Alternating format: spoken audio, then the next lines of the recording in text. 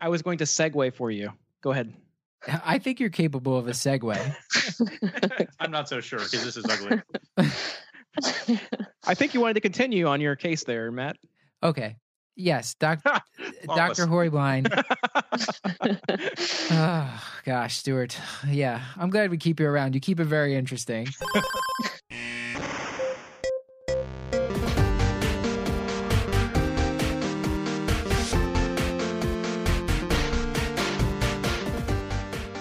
Welcome back to the Curbsiders, the internal medicine podcast that uses expert interviews to bring you clinical pearls. Well, hello, Matt. And practice-changing knowledge. I'm Dr. Matthew Watto, here with my co-host, Dr. Stuart Brigham.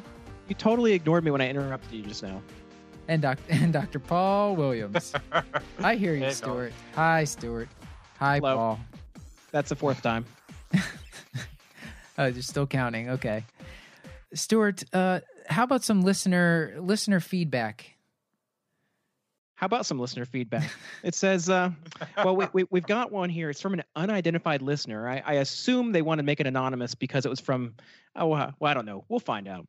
It says, fantastic interview. I would recommend announcing topics in advance so listeners can submit questions for experts. The hosts can pick the most interesting questions to be answered on air. And I have to admit, actually, after reading this, I just realized that I posted that on my Facebook feed and forgot to look and see what questions they had for tonight. Perfect. That is excellent. I forgot to remind you as well. We're terrible at this. Yeah, but I think that's a great suggestion. So we're going to try to make an effort, probably 24 to 48 hours ahead of time to kind of say which topics we have coming up, and people can leave them. So just go to our Facebook page, the Curbsiders Internal Medicine Podcast. We have a Facebook page, and you can leave your questions there, or you can look for Stuart's post, which comes out usually with, sporadically within 24 hours of recording. And then we'll cheerfully ignore those questions 24 hours later. Yes. I just looked at the questions that were posted on Facebook. Were they any of the It says- questions we answered? No, it's ridiculous. It says, I pee a little in my underwear every time you interrupt Matthew. How do I fix this? Next one is, will there be a lot of interruptions in conversations, or will you make sure to keep it flowing? Okay. All right. So nothing useful. Not at all. I did The want Stuart Brigham School of Humor. Fantastic. I didn't write them. Okay. So I did want to again remind the audience that we are looking for correspondence for the Curbsiders. And what I mean by that, think Daily Show correspondence. We're looking for motivated learners, whether you're a student, resident, NP, PA, attending physician. If you want to get involved with the show, if you want to help write and produce a show, then please reach out to us. We'll need a copy of your CV and write a brief, like, half page on why you want to get involved with the show. If you don't want to get involved with on-air stuff or the writing, and you just want to get involved in the back-end production, we need help with that too. And so we're taking applications. They're going to be due the 15th of September, 2017. And we'll be picking some, what I consider lucky people to become official Curbsiders correspondents that will get to help us make great content for the audience. So with that being said, Paul, did you have a pick of the week? I do. And I'm going to break routine and actually recommend a podcast rather than a movie this time around. But not to worry, there is nothing medically about it. I'm going to recommend the Bechdel Cast, which is a podcast featuring two comedians, Caitlin Durante and Jamie Loftus, who basically talk about a movie for about an hour and a half and make a lot of jokes, many of them blue, but then often about how the movie actually treats the portrayal of women. So for those who are not familiar with the Bechdel test, a movie has to have two women in it that both have names who talk to each other about something that's not a man as the subject. And if it just has that, it passes the Bechdel test, and you would be shocked at a few number of movies that actually, it's just most movies don't pass the test. It's absurd. So they sort of use this as a litmus test for how progressive and thoughtful a movie is in terms of its treatment of women. Who is Bechdel that came up with this? I'm very intrigued by this. I had never heard of this before. So this actually comes from a comic strip. So the comic strip's author is Alison Bechdel. So it's in one of her comic strips that she put out in 1985, and it's this sort of throwaway part in this comic strip that she made has now been actually used as part of a feminist critique of movies. And so there's obviously some flaws with it, but it's sort of a fun basic test to look at exactly how a movie treats its portrayal of women. And I feel like I have to address this at this point here. We've had a lot of comments from listeners about just like them wanting us to have more women on the show. Of course, this show we're recording the intro for right now, we had a female guest on. It is definitely something that, not on purpose that we have more male guests than female guests, but we will definitely try to have more female guests. And we're calling for applications for correspondence. So hopefully a lot of them will be women. And certainly we do have a lot of upcoming guests and co-hosts who are going to be women. So anyway, I'll probably cut out that rant. I don't think that added much. Probably going to get myself in trouble. What about you, Matt? What's your pick of the week? My pick of the week is a book. It's one that I'm currently reading, and since I'm moving homes right now, it's pretty timely. It's by Marie Kondo. It's a pretty famous book. It's called The Magic of Tidying Up. I probably don't have the exact title there, but it's basically it's one of those things that it's so simple, but it's just genius. Where she basically says she tells you how to systematically go through all your belongings and thin them out to only the things that you really need or that really bring you joy. Basically, you look at something, does it spark joy when you look at it? If it doesn't, you thank it and you throw it away. And that's something that I will be doing as I'm moving in the next week or two here. So thank you, Marie Kondo. And this applies to children, pets too, I'm assuming. Yeah. My kids better watch out. And Stuart, I have to assume you know that we want a pick of the week. Oh, yes, running. Your pick of the week is running. Yep, Stuart versus running. Fantastic. It's a bold choice. Okay. Thank you. Thank you, Stuart. No. Okay, no. So for real, my pick of the week. I really think that this movie is hilariously campy. If you have not watched it, if you like Godzilla whatsoever, you've got to watch this movie just because of how hilariously campy it is. We briefly mentioned it on a prior podcast from last week or the week before, whenever these podcasts get published. It's called Polgarasi. It is a North Korean Godzilla ripoff. It is hilarious. You've got to watch it. Okay. And where can the audience find that? Like YouTube or something? YouTube. It's obviously free because what is North Korea going to sue the United States for money? Oh. You can find a lot of really campy movies on YouTube. That's why that was my guess. But we probably should move on to introducing our guest here. And the idea for this topic, Paul and Stuart and I were talking and agreed that we didn't know as much as we probably should about treating urinary incontinence. On this episode, we focus on urinary incontinence in women. Our guest is Dr. Molly Heublein. She's an assistant clinical professor of medicine at UCSF. She is an internist and primary care specialist in women's health at UCSF Medical Center. In addition to women's health, she has a special interest in chronic disease management and geriatrics. She views her role as a primary care doctor as a wellness advocate who listens to each patient's health needs and focuses on sharing her knowledge of medicine to help patients make informed decisions and lifestyle choices. Thus, she is just the right person to talk to about this topic of urinary incontinence, which so much of it is listening to the patient and kind of working with them on lifestyle, as you'll hear about in this talk. I found it really helpful. I hope you will too. So without further ado, here's our discussion with Dr. Molly Heublein. Yeah, we were really struggling to get this one out, but by golly, we did. Welcome back to the Curbsiders. Hello, Matthew. Hello, Stuart. This is Hi. Dr. Matthew Watto here with Dr. Stuart Kent Brigham. That's me. And Dr. Paul Nelson Williams. Hey, guys. Hey. And we are happy to have with us tonight Dr. Molly Heublein, and I'm pretty sure I'm pronouncing that right, from UCSF. Hi, Dr. Heublein. Hi. I almost did it. You got it right the first time. We'll keep that in. Just snorted. We'll keep that in. Yeah.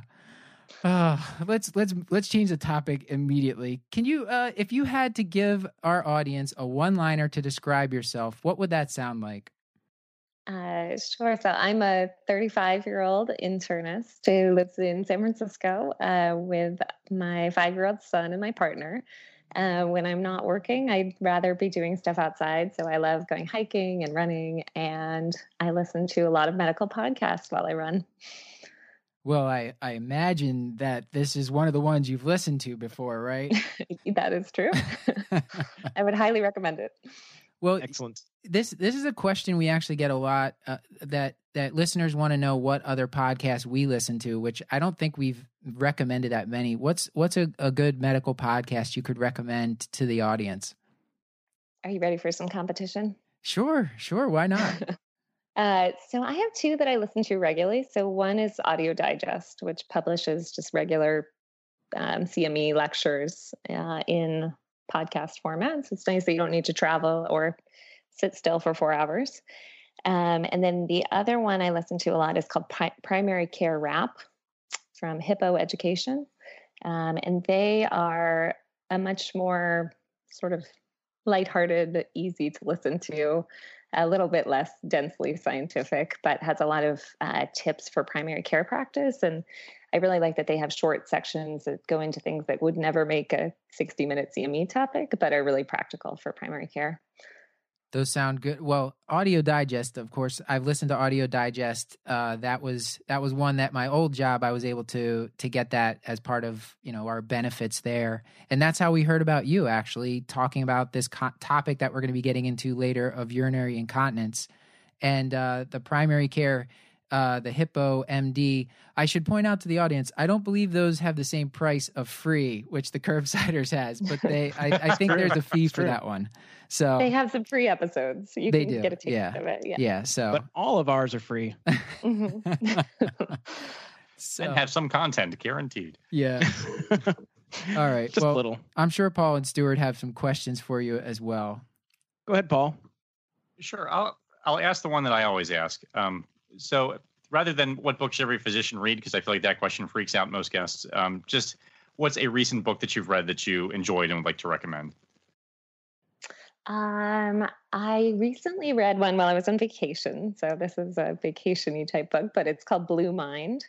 And it is about how our connection with water, so oceans and rivers and things that have water, is very kind of calming and encouraging and puts people in a certain mindset. It's a very positive sort of meditative mindset. And that's written by Wallace Nichols. Excellent. Stuart? Yes. What's the best advice that you've ever received as a learner or a teacher?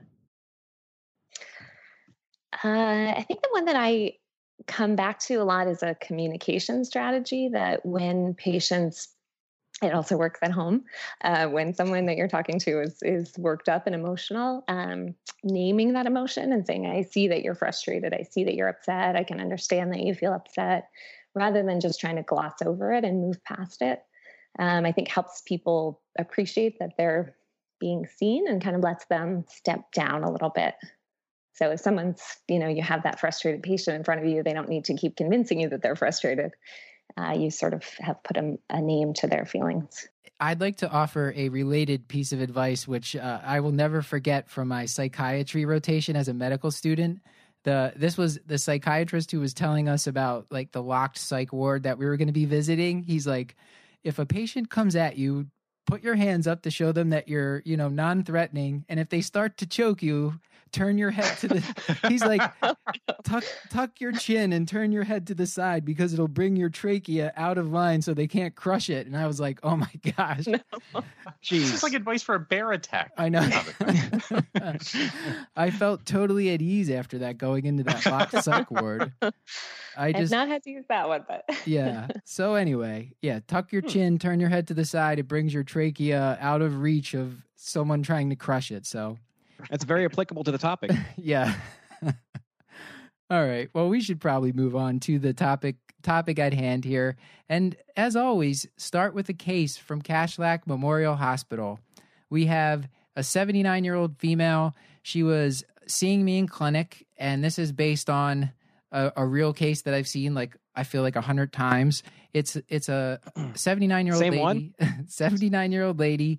She had 10 years of urinary urgency, occasionally loses small amounts of urine. Sometimes, like once in a while, she'll have a full bladder emptying episode, and drinks a cup of coffee every morning. She doesn't drink much water, maybe like 2 glasses a day. She wants to minimize her liquids because of her incontinence problem. She's on meds for high blood pressure. She takes hydrochlorothiazide. She's been on oxybutynin for 10 years, but she doesn't think it works that well anymore, and she wants to try something else. That's the case we're starting with, but before we jump right to the answer here, I just wanted to kind of put it in perspective for the audience. How common is this problem of urinary incontinence? It is really common. So I think, the fact that you're saying that you see this fairly regularly, I think it's very common. It's estimated that about half of middle-aged women have some level of urinary incontinence, and then that increases exponentially. So probably about 80% of women at age 80. Jeez. That kind of explains why you failed treating this one patient 100 times, Matt. And do you know the stats for men? I don't think it's as much, but are the stats for men as bad, or are the numbers as high?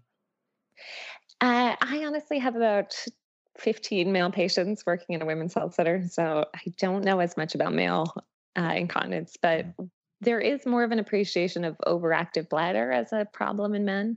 So we used to think more just about BPH as a problem for urinary issues with men, which doesn't tend to lead to leakage. But overactive bladder can be very common in men as well. Mm-hmm. So being such a prevalent problem, I think I stumbled across the same numbers and made me realize what a bad doctor I was for not screening real well. I've seen papers that advocate you just ask every female patient every single time. And then I've heard some that you sort of talk about risk factors first. I just wondered, what was your approach even for initially screening for urinary incontinence? It depends a little bit on how many other things you need to talk about. Right. So it's part of that whole issue of if you screen about everything, there's no way to get through a visit. Right. But assuming I'm running on time and it's her annual, then I will just ask a question of if she has bothersome leakage of urine. Because if it really only happens quite rarely and she's not that bothered by it, there's no reason to go into a big talk about, the details of it or how to treat it. But if she is experiencing, psychosocial bother from that, then we can start getting more into it.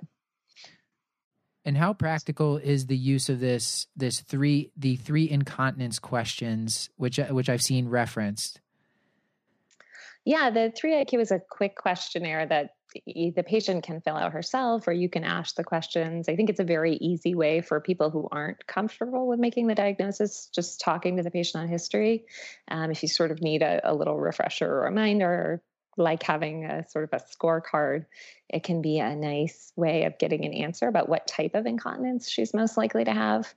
And you can also sort of just ask those general questions. And so the 3IQ questionnaire asks, over the last 3 months, how often, or have you ever leaked even a small amount of urine? And then if yes, go on to the next 2 questions, which are, did you leak urine typically with physical activity, like coughing, sneezing, or did you leak urine when you had a feeling like you needed to go but couldn't get to the bathroom, or without a sense of urgency and without physical activity? And then they can choose if they've had any of those and which one was the most bothersome. That's something that we'll just link to in the show notes so you can easily find it. But it's with a Google search, it shouldn't be that much of a problem. I think that with incontinence, there's a lot of fancy diagnostic tests that are out there, but you're doing the screening questions. What else are you doing in that first visit? I saw that there's a strong recommendation to get urinalysis just to make sure, I guess, that they don't have a urinary tract infection or like hematuria or something like that suggests there might be something else going on. Do you do any other testing? It depends a lot on the symptoms. If it's someone like your patient and she's had it for 10 years and presumably you've done other screenings on her, that she's been screened for diabetes and she doesn't have significant proteinuria or other kidney disease or some other underlying medical condition that you might be concerned about, congestive heart failure, and she's on Lasix. I don't think you necessarily need to. If it's someone you're seeing for the first time, I think it's certainly reasonable to do some basic screening, like make sure she doesn't have diabetes. But generally for your chronic primary care patient, you wouldn't necessarily need to do that. Well, I think probably the most helpful thing here, this is a bit of an awkward topic to talk about with patients or for them to bring up. So I think hearing about how you bring up the topic or how you start to counsel patients on things like lifestyle modifications that are just really practical things, I think people are more likely to talk about it if they know what to say. What would you tell this lady about lifestyle modifications based on the case that I told you?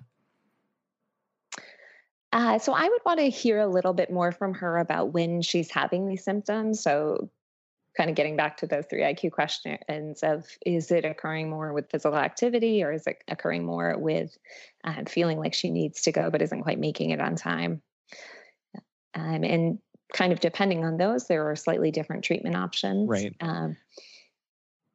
Either way, though, whether it is urge incontinence, so with a strong urge to go, but they don't quite make it on time, versus stress, which is more of the pelvic floor muscles aren't able to support the bladder in situations of stress. So high intra-abdominal pressure, like coughing, changing positions, sneezing. Either way, whichever one that turns out to be, or if it's mixed incontinence and components of both, pelvic floor muscle strengthening is first-line treatment. So that can be Kegels that she does at home, or if you have a physical therapist in your community who does pelvic physical PT, that can be a really good option for patients who are sort of struggling with doing it on their own.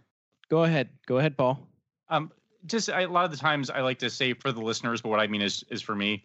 Would you mind just sort of going through the broader classes of urinary incontinence? So you alluded to stress versus urge versus mixed, but you could just talk a little bit about the features of each, just to kind of give us a little bit of background before we go into management.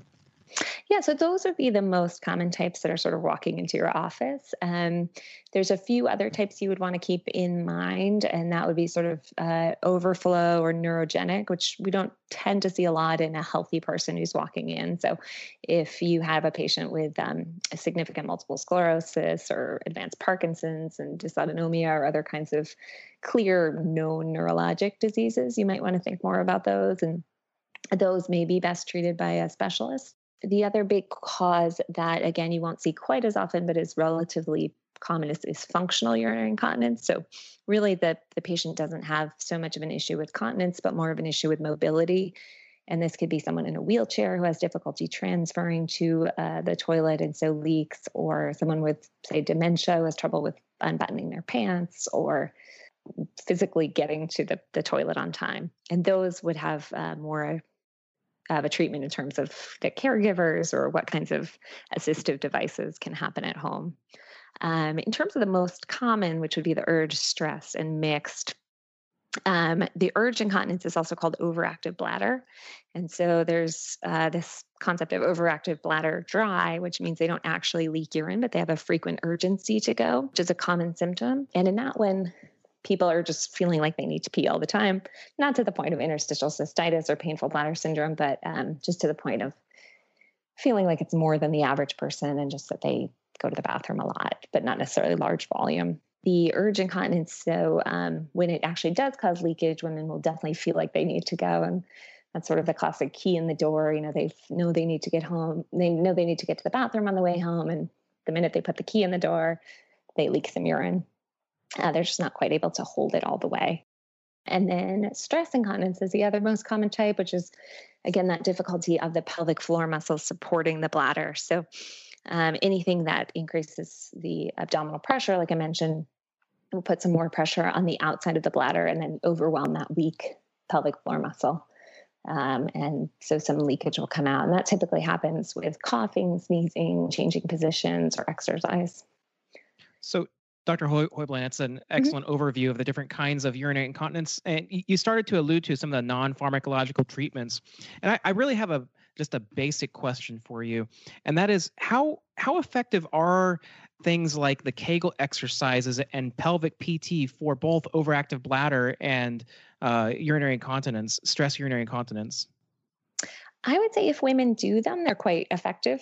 It can sometimes be hard to get women to commit or remember to do them, which I think then maybe shows that they're not actually that bothered by the leakage, because it does take regular commitment. So what I typically recommend to women is that they'll do the pelvic floor muscle contractions or Kegels, ideally kind of a sustained contraction. So they should squeeze their pelvic floor and hold it for up to 10 seconds and then relax and repeat that 10 times. and then try to do 10 sets of 10, 2 or 3 times a day. And usually women take about 2 to 3 months of doing that regularly to see benefits. But some studies have shown about half of women get significantly better Is just it with, is it worth? doing exercise. Sorry. I'm so sorry. Is it worthwhile treating them pharmacologically during that initial 2-month period? Some people do argue for that. Yeah, I think it's really patient preference. And sometimes having that little support from the medication can give them sort of more ability to make lifestyle changes and feel confident that they have control over their bladder, and let them increase. Work on the pelvic floor strengthening and get the benefits from that. I certainly don't think that's wrong to start the medication right away. I think many women, when they hear about the side effects or look at their copay, are like, well, I'd rather just try to work on it by myself without a pill first. But it's certainly an option. Dr. Hoybline, when I was reading about this, it seems like for stress incontinence, there's the pelvic floor muscle therapy or muscle training, and then there's also a separate bladder training for urge incontinence. And I have some handouts that I found that were from Stanford that we can link in the show notes for the audience. But can you talk a little bit about the difference between the two of those? So the pelvic floor muscle training is kind of what you were just discussing there, the Kegel exercises. But the bladder training, is that something you also coach patients through as well for urge incontinence? Yeah, so I think that's a good point, that it is primarily for urge incontinence and probably doesn't help with stress incontinence. Although women tend to have more stress incontinence symptoms when their bladder is full. So encouraging them to pee more frequently can sometimes help reduce their symptoms. But in terms of the bladder sort of retraining for urge incontinence, there's not as strong data as there is for the pelvic floor muscle strengthening. There's very good data that that's effective. It's kind of lower quality data, but does seem to show some benefit in terms of the bladder retraining. And the idea behind that is that if a woman says that she leaks every hour, then having her use the toilet every 45 minutes, have her sort of get control over the sense of dryness, and then trying to slowly stretch that time out. So if she makes it a few days and doesn't have any leakage going every 45 minutes, and not that she needs to get up at night, but while she's around during the day, stretching that out to an hour or an hour and a half, and slowly to 2 or 2.5 hours. And sometimes it is kind of retraining that. Sounds like you're like rewiring the circuit, kind of. Yeah. Or sort of giving them that support that they are able to feel confident that they can hold it. And sometimes certainly the medications can be helpful with that as well, that while they're learning to do that and learning to stretch out that time in between, the medications can provide a little extra boost. And one of the studies I had seen, just a quick comment, Paul, one of the studies I had seen was using bladder training or bladder retraining along with medications. And they basically saw that it didn't really decrease incontinence, at least the study I looked at, as much as they would have liked, but it did. The patients had like a better sense of control, or some of the more kind of quality of life type measures when they were doing those things. It's like a lot of conditions where if you just give the patients a lot of options and give them a sense of control, I just feel like at least it helps your relationship with the patient. So certainly after reading about it, something that I will try to kind of coach patients through. Paul, I'm sorry, No, that's actually a corollary to what I was going to ask about. I think one of the things that in reading up on this that I forget to do is sort of the other behavioral stuff and other supportive stuff, things like managing constipation. I think we go right into counseling about Kegels and don't do sort of easy things that might actually help with the problem. I wondered if there are any other behavioral or sort of counseling measures that you sort of just give in general to help with this issue. I'm glad you brought up the constipation one, because that can be a big one for some women. So sometimes a difficult problem and a whole other talk in itself. But but that can be important to help highlight that relationship for the patient and sort of help them get that under control. Other things that seem to be helpful are managing how much fluids they're drinking. So there are those little old ladies that have 2 cups of water all day, and it seems to be possibly that the concentrated urine is irritating to the bladder and may actually worsen incontinence. So trying to get them to increase their fluids a little bit may actually help, which is sometimes hard to convince them of, but can be helpful. And then on the flip side, there's those women that walk around with a water bottle all day and drink 3 or 4 liters. So trying to sort of retrain them that a liter to a liter and a half is probably sufficient for their hydration needs and may help reduce their incontinence. It's never. Dr. Oz tells me I'm supposed to drink 10 gigantic jugs of water a day, and it's just so hard to convince them of anything else. Yeah, caffeine tends to be sort of a diuretic and maybe a bladder irritant. So try to limit how much caffeine they're drinking. I don't usually try to suggest that women completely stop drinking coffee or any caffeine, but if she's having 6 sodas throughout the day, trying to work on that. There's some thought that maybe some foods are irritating to the bladder. Not a lot of research behind that, but potentially some women find that helpful. You can find some lists online of foods that tend to be irritating, maybe spicy things or acidic things. Although again, not a lot of data behind that one. And then, like I mentioned, for the stress incontinence, trying to remember to go to the bathroom frequently. So if some women are holding it for 4 or 5 hours and they have a very full bladder, it's easier for that pressure to get sort of over the threshold and have some leakage. Dr. Heublein, when you were mentioning some of the foods, I just wanted to refer the audience. We've talked about this before, but MayoClinic.org has some really great kind of patient-oriented type information, and they have a page on urinary incontinence, and they list out some of the foods, and you pretty much hit on all of them. I think, I'm not sure if you mentioned alcohol, but everything else you pretty much mentioned. Mm-hmm. And so that's a potential place that you could direct patients. I was trying to, because I like I like treating geriatric patients, so I like a lot of these non-pharmacologic kind of just like little hacks that people can do for conditions. Absolutely. But I just couldn't find a ton of evidence, like you were saying, for drink less fluid, drink more fluid, avoid these certain foods. But anecdotally, I've been telling patients for years now, like, try to drink your fluids between 7 and 7, take your diuretics in the morning, at night. Just take sips of water instead of like pounding a glass of water because your mouth's dry at night. And sometimes patients come back and tell me, they feel they've had better control. So unfortunately, there's just not, I don't know that studies will be done to test out all these things, which I find very interesting and helpful. At least to have something to tell the patient to try is helpful. Yeah. And with the medications and the other treatments, there's a strong placebo benefit. So if cutting out something in their diet that they didn't really like anyway gets them feeling better, better for them. Yes, definitely. So let's jump back to the case, unless Paul or Stuart, did you guys have anything else in this area before? Yeah, I just have a general question. Just kind of generally, how effective are the non-pharmacological treatments versus the pharmacological? And I may have missed this because I too had to go run to the restroom in the middle of this talk.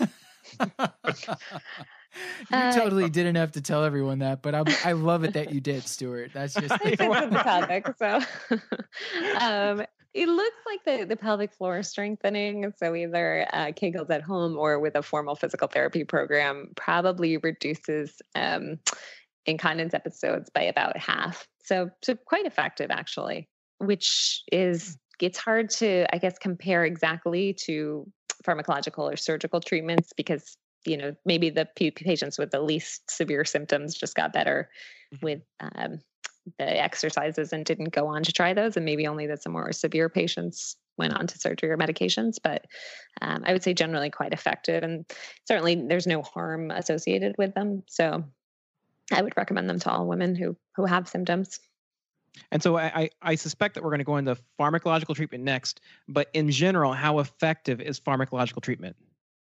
It's pretty poor, unfortunately. Yeah, I mean, your case of the woman who managed to stay on oxybutynin for 10 years is a special one. It's very rare, I would say, that women continue on their medications long term, which sort of just shows you that they're not that effective or have intolerable side effects. There was a study that actually looked at that, and it looked like only about 10 to 40% of women are still taking the medications after about a year. And then only about 10% in about 2 years across all the drugs for incontinence. So clearly we need some better treatments.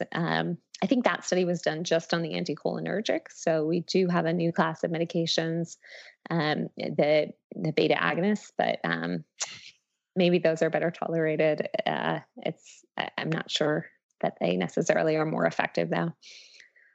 Yeah, I have some comments on that for later, but let's get back to the case. So this 79-year-old lady, she's been doing Kegel exercises. She's done the bladder training. She just feels like this is not working. What can we offer her next? And as far as pharmacologic agents go? I think I would say the first thing I would suggest in her situation, I think you mentioned she was on hydrochlorothiazide, and I would probably recommend changing that to a non-diuretic option. Since we have many considerations for blood pressure management, I think, it would be reasonable to try something else. I don't think, if a patient clearly had a reason to be on a diuretic, they had heart failure or volume overload, I wouldn't necessarily hold it for that situation. But since that could be contributing, I would say trying to change that first and see if that makes a difference. And then as far as, let's say she's like, well, doc, I want a medicine. So what are you going to give me here? So the older medications are in the same family of the oxybutynin that she's already on. So the anticholinergic medications. And they are all generally pretty similar. And the drug companies tried to sort of create niches for various ones and argue that they had differences, but it's not that clear that any one is particularly better than the others. So I would say some of it depends on what her insurance coverage is. Detrol or tolterodine tends to be covered by a fair number of plans. I would say that the oxybutynin is generic for the short acting. So it tends to be easy to get for the short acting option, but that tends to have more side effects than probably the patch or the long acting pill. And then any of the other ones, it's really sort of just choosing which one you're most comfortable with. The sulfenacin, the trospium, the fesoterodine, any of those are options. And it's possible that a patient will respond better to one medication than another or have less side effects compared to another. So even if she failed one anticholinergic like the oxybutynin, it is reasonable to try a second. Okay, so within the same class, you could switch to another anticholinergic medication, see if they tolerate it better or if they have some better idiosyncratic, better, efficacy with that one. Yeah, and I would say certainly since she is 79, starting with a low dose and going up very slowly because the anticholinergic, constipation, dry mouth, sedation all tend to be worse in the elderly. Yeah. Confusion, tachycardia, the whole thing. Yeah, all the things you do not want. Exactly. And so I mentioned that I wanted to talk about mirabegron, but Stuart and I were talking earlier. So I had looked this up because I was like, I've heard that, we talked about clinical significance versus statistical significance very recently. And Stuart is holding up something on the Skype cam to make me laugh here. But the clinical significance versus statistical significance, and the efficacy outcome for the mirabegron trial that I looked at was a randomized clinical trial, and they were looking at number of micturition episodes in 24 hours and number of incontinence episodes in 24 hours. And it was versus placebo. Placebo lowered incontinence and micturition by 1 episode each per 24 hours, and mirabegron by anywhere from like 1.4 to 1.7. It lowered the episodes of incontinence or micturition. So when you look at the absolute difference between them, it's like a third to a half of an episode of incontinence less. It's like 7 versus 6. Yeah, right. And I understand that that's a mean. So some patients probably responded better. Some patients drug the mean down, but the numbers are not like staggering that this medicine is going to work. Some of the other ways that they do the studies is by weighing pads. And so they'll get like the baseline weight of the pad, and then the woman wears it for however long and, 24 hours, but changes it obviously. And they weigh the pad, and it could be a statistical difference of, 7 grams different, and that counts as statistics. But would the woman notice a difference? No. In terms of quality of life, who could care? Yeah. Yeah. What about the side effects from mirabegron? I feel like I stop the medication more than start it because of hypertension. Yeah, it seems to be a very small increase. So I think we're all very aware of that concern because it is a beta agonist. But it looks like the increase in heart rate is probably only a couple beats per minute, and the increase in blood pressure is probably only like 2 millimeters of mercury. So generally, it is quite safe, but something to look out for. And I guess if you did feel that the significant increase was due to it, I would agree with stopping it. Right. I've got a lot of patients with uncontrolled hypertension who are placed on mirabegron. I just think it's a bad medication to start with if you're already uncontrolled. Yeah. I mean, I guess it's the balance of, are you okay with a small increase there versus the side effects of an anticholinergic? Neither one is great. Yeah, I can hear that. I am not. That's right. So I guess we're talking mostly about medication management for urgent incontinence. I had seen, it was almost like a throwaway paragraph in a review that I read about using duloxetine for stress incontinence, where it seems like your final recourse is mostly surgical. Have you had any experience with that or heard anything about that? Yeah, there is some non-statistically significant difference that shows a trend for benefit. So right. Fantastic. Yeah. So slam dunk home run is what I mean. Yeah. So it is off-label, and I would say not that convincing. Similar for vaginal estrogen. There seems to be maybe a trend that has some benefit. Yeah, the other non-medication options for stress incontinence would be a pessary. If you have someone in your area that can fit a pessary for the patient, or if you do that yourself, or there is a product that's just available over the counter by Poise. It's called Impreza. It's kind of like a tampon, but the patient inserts it and leaves it in for 12 hours in the vagina, and it just adds a little bit of support, quite similar to a pessary, but I believe it's cotton or synthetic cloth sort of. It looks similar to a tampon but wider, so it offers kind of that pressure on the urethra to give a little bit more pressure, a little bit more support to the pelvic floor, and that's something that patients can buy over the counter and use at home if it's helpful for them. So this lady, much as you can imagine from the patients we've been talking about, she doesn't have a great response to mirabegron, and now she's saying, what else can you offer me? What are some of the next line therapies that are out there? And if we could just kind of briefly summarize them, and do they work? Do you recommend them for your patients? For urge incontinence, for patients who are interested in a non-pharmacologic option, there is a treatment called posterior tibial nerve stimulation that can be equally effective. I'm sorry, it's called percutaneous tibial nerve stimulation that can be equally effective to medication. So again, not a slam dunk, doesn't cure everyone, but I have had patients who have been happy with the results. Our urogynecology office in our system offers this treatment, so it may be hard to find in some locations, but basically it's an electrical stimulator, and that's placed on the posterior tibial nerve at the ankle, and the patient sits with this stimulator on. It delivers a slight electrical current, so it isn't painful, and the patient sits there for half an hour once a week for 12 weeks, and then about once a month for ongoing maintenance. So it is a big time commitment, but can be helpful. So it's once a week for 12 weeks. And then I think I read after that they can come back monthly or something like that. And if they like it, to keep getting it. Exactly. Yeah. Is that any different than like a TENS unit? Can you just do that at home? I don't know if it's been studied with a TENS. It is actually a needle into the skin. So the TENS is like just a patch, but I guess you could give it a try and report your data. There has been some studies trying to look at acupuncture and electroacupuncture, which sort of have had mixed results. But some people find that helpful. All of these are trying to stimulate the sacral nerves in the pelvis, which increases sort of resting tone of the pelvic floor and maybe reduces detrusor overactivity. I'm sorry, you were saying how the mechanism of action of this, how this works, it somehow ties into the sacral plexus, or it kind of overrides bladder contraction. Is that well understood how it works? I don't think it's that well understood, but at least not by me. But yes, it does seem to that nerve seems to connect back with the sacral plexus, and so I guess causing some ongoing stimulation there just increases the resting tone of the pelvic floor. That's about how I've been thinking. I'm like, yeah, it's got to connect up there.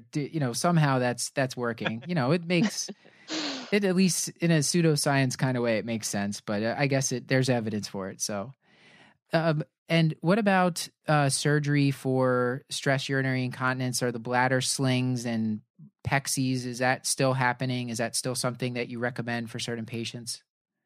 Yeah, they're very effective for stress incontinence. So they don't affect urge incontinence. And so in patients with mixed incontinence, they may not get full relief. But I think it certainly can be a good option for patients with stress incontinence.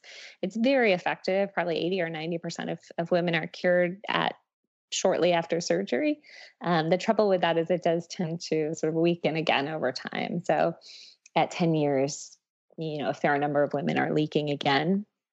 And then depending on how old they are and how much it bothers them, there is an option to repeat the treatment, but repeat the surgery. But I would say generally most women that I've had who have undergone the surgery have been happy with the results. It is major surgery. And so obviously a very frail or multimorbid patient is probably not a great candidate for that. But Right. in someone who's generally healthy and significantly bothered by her symptoms, I think it can be a great option. I don't think we really talked about Botox that much. How effective is Botox for urinary incontinence? Pretty similar to the medications and the PTNS, the percutaneous tibial nerve stimulation. So they all seem to improve it. Again, there's a big placebo response with all of the treatments. So in most of the studies, about 20 or 30% of placebo patients get better, and then about 60 or 70% of treatment patients get better. So there does seem to be, again, a statistical, but sometimes depending on the study, questionable clinical benefit of about 20 or 30 points over placebo in all the treatments for medication or Botox. And so Botox only works for urge incontinence, not stress. But the idea with that is that if the detrusor is overactive, you can paralyze the muscle in the bladder wall. And so a urologist goes in with a cystoscope and injects a small amount of Botox throughout the bladder internally. And then over the next few days, that causes paralysis of parts of the bladder muscle and can be quite effective for some women.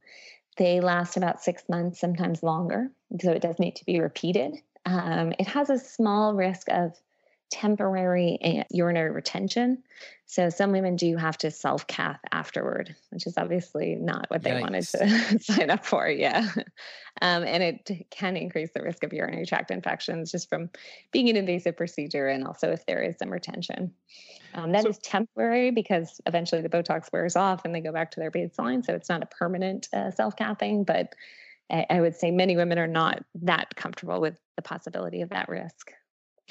Dr. Hoybland, I have a real brief question about the prevalence about overactive bladder, urinary incontinence. I wanted to take a step back. For those patients who are status post hysterectomy, how does that affect the prevalence or the incidence of urinary incontinence in any way, shape, or form? Some women actually get worsening symptoms after a hysterectomy, more for stress incontinence. Sometimes it can be that everything sort of sags or sinks more after the hysterectomy. And so they have an even weaker pelvic floor and therefore have more stress incontinence. I would say once in a while, if a woman has a really large fibroid that's pressing on her bladder and worsening the incontinence, then maybe she'll feel better after the hysterectomy. But generally, I would say it either has no effect or makes it slightly worse. I think we're kind of getting to the point where we should wrap up and get take-home points, unless Paul and Stuart, did we miss anything? Yeah, I think I distracted you, and I apologize. I think when you were asking about your analysis for workup, I did wonder if we could just sort of go over if there are any other diagnostic testing you do, or if you just rely on history. So things like the cough test or the Q-tip test, or is the history enough to sort of tell you what type of incontinence you're dealing with? I think the history is certainly enough. I have seen those tests described. I've never actually seen them performed, and I can't imagine. Oh, thank God. Yes, I can't. I mean, can you imagine a patient doing that? Would you want the patient to do that in your office? They wouldn't want to do it in your office. Test. So yeah.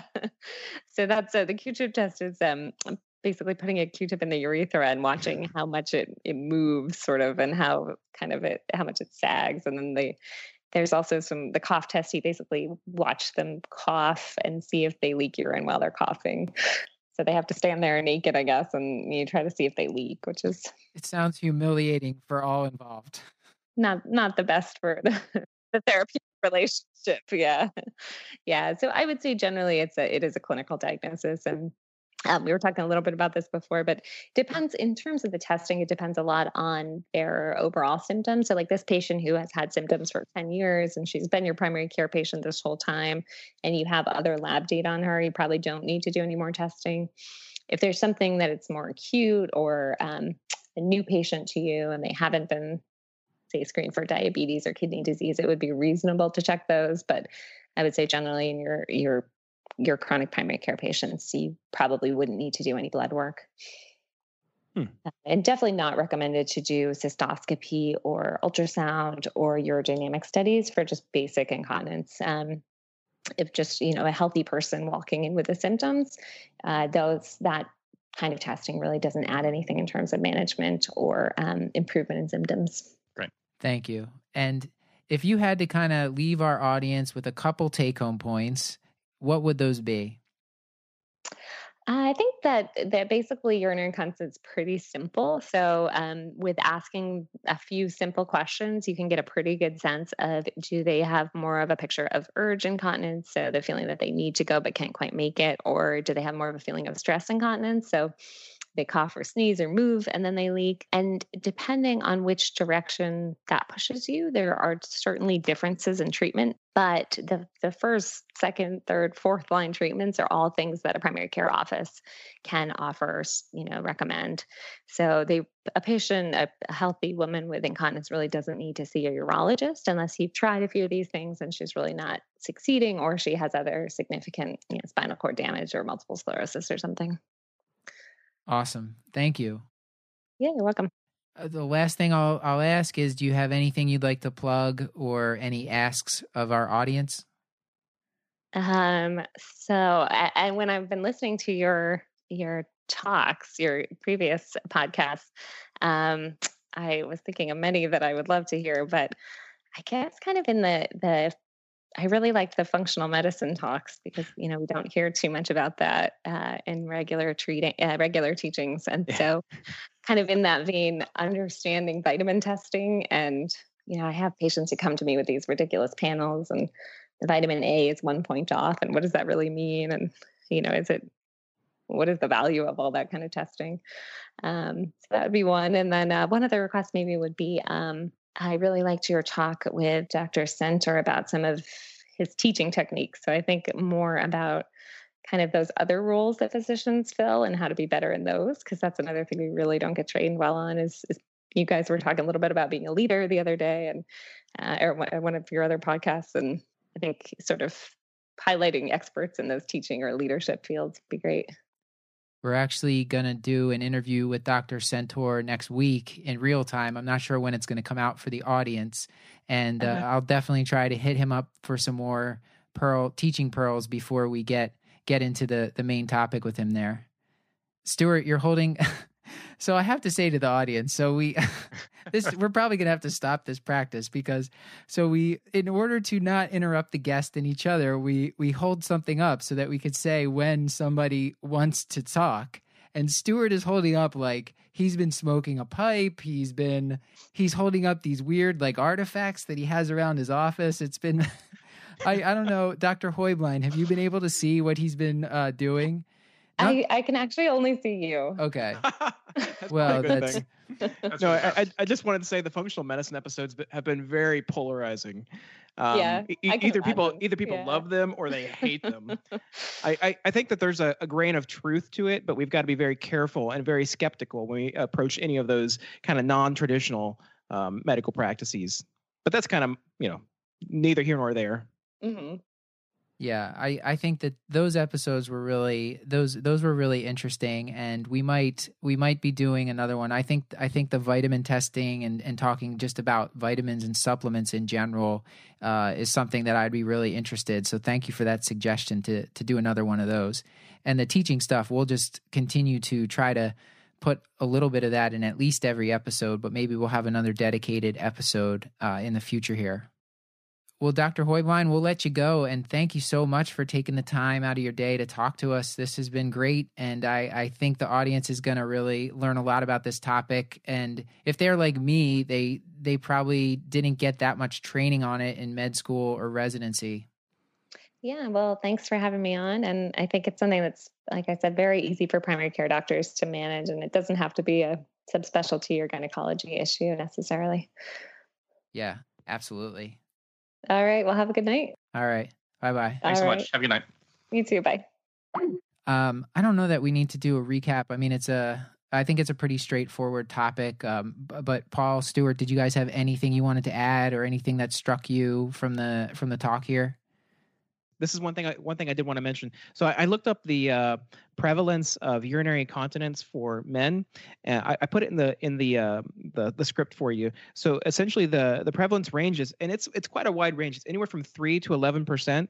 With urge incontinence accounts for anywhere from 40 to 80%. So it's kind of like it's not insignificant, but depending on your patient population, it could be anywhere from somewhat uncommon to common. So it certainly needs to be on our list of things to think about with our men who are BPH, getting up, urinating multiple times at night, because that is a form of urinary incontinence, and part of that is likely because of how we are dosing their alpha blockers, and something that maybe in the future we can talk more about BPH and how to appropriately dose alpha blockers for your male patients, because oftentimes what I see, which is seemingly inappropriate, these alpha blockers are dosed right before bed, and then they get up multiple times at night because you open up the prostate, and then they lay down, and then they get up multiple times at night to go pee, versus instead they should dose it earlier in the evening so that they can open the prostate, empty the bladder, and lay down and have less episodes of nocturia.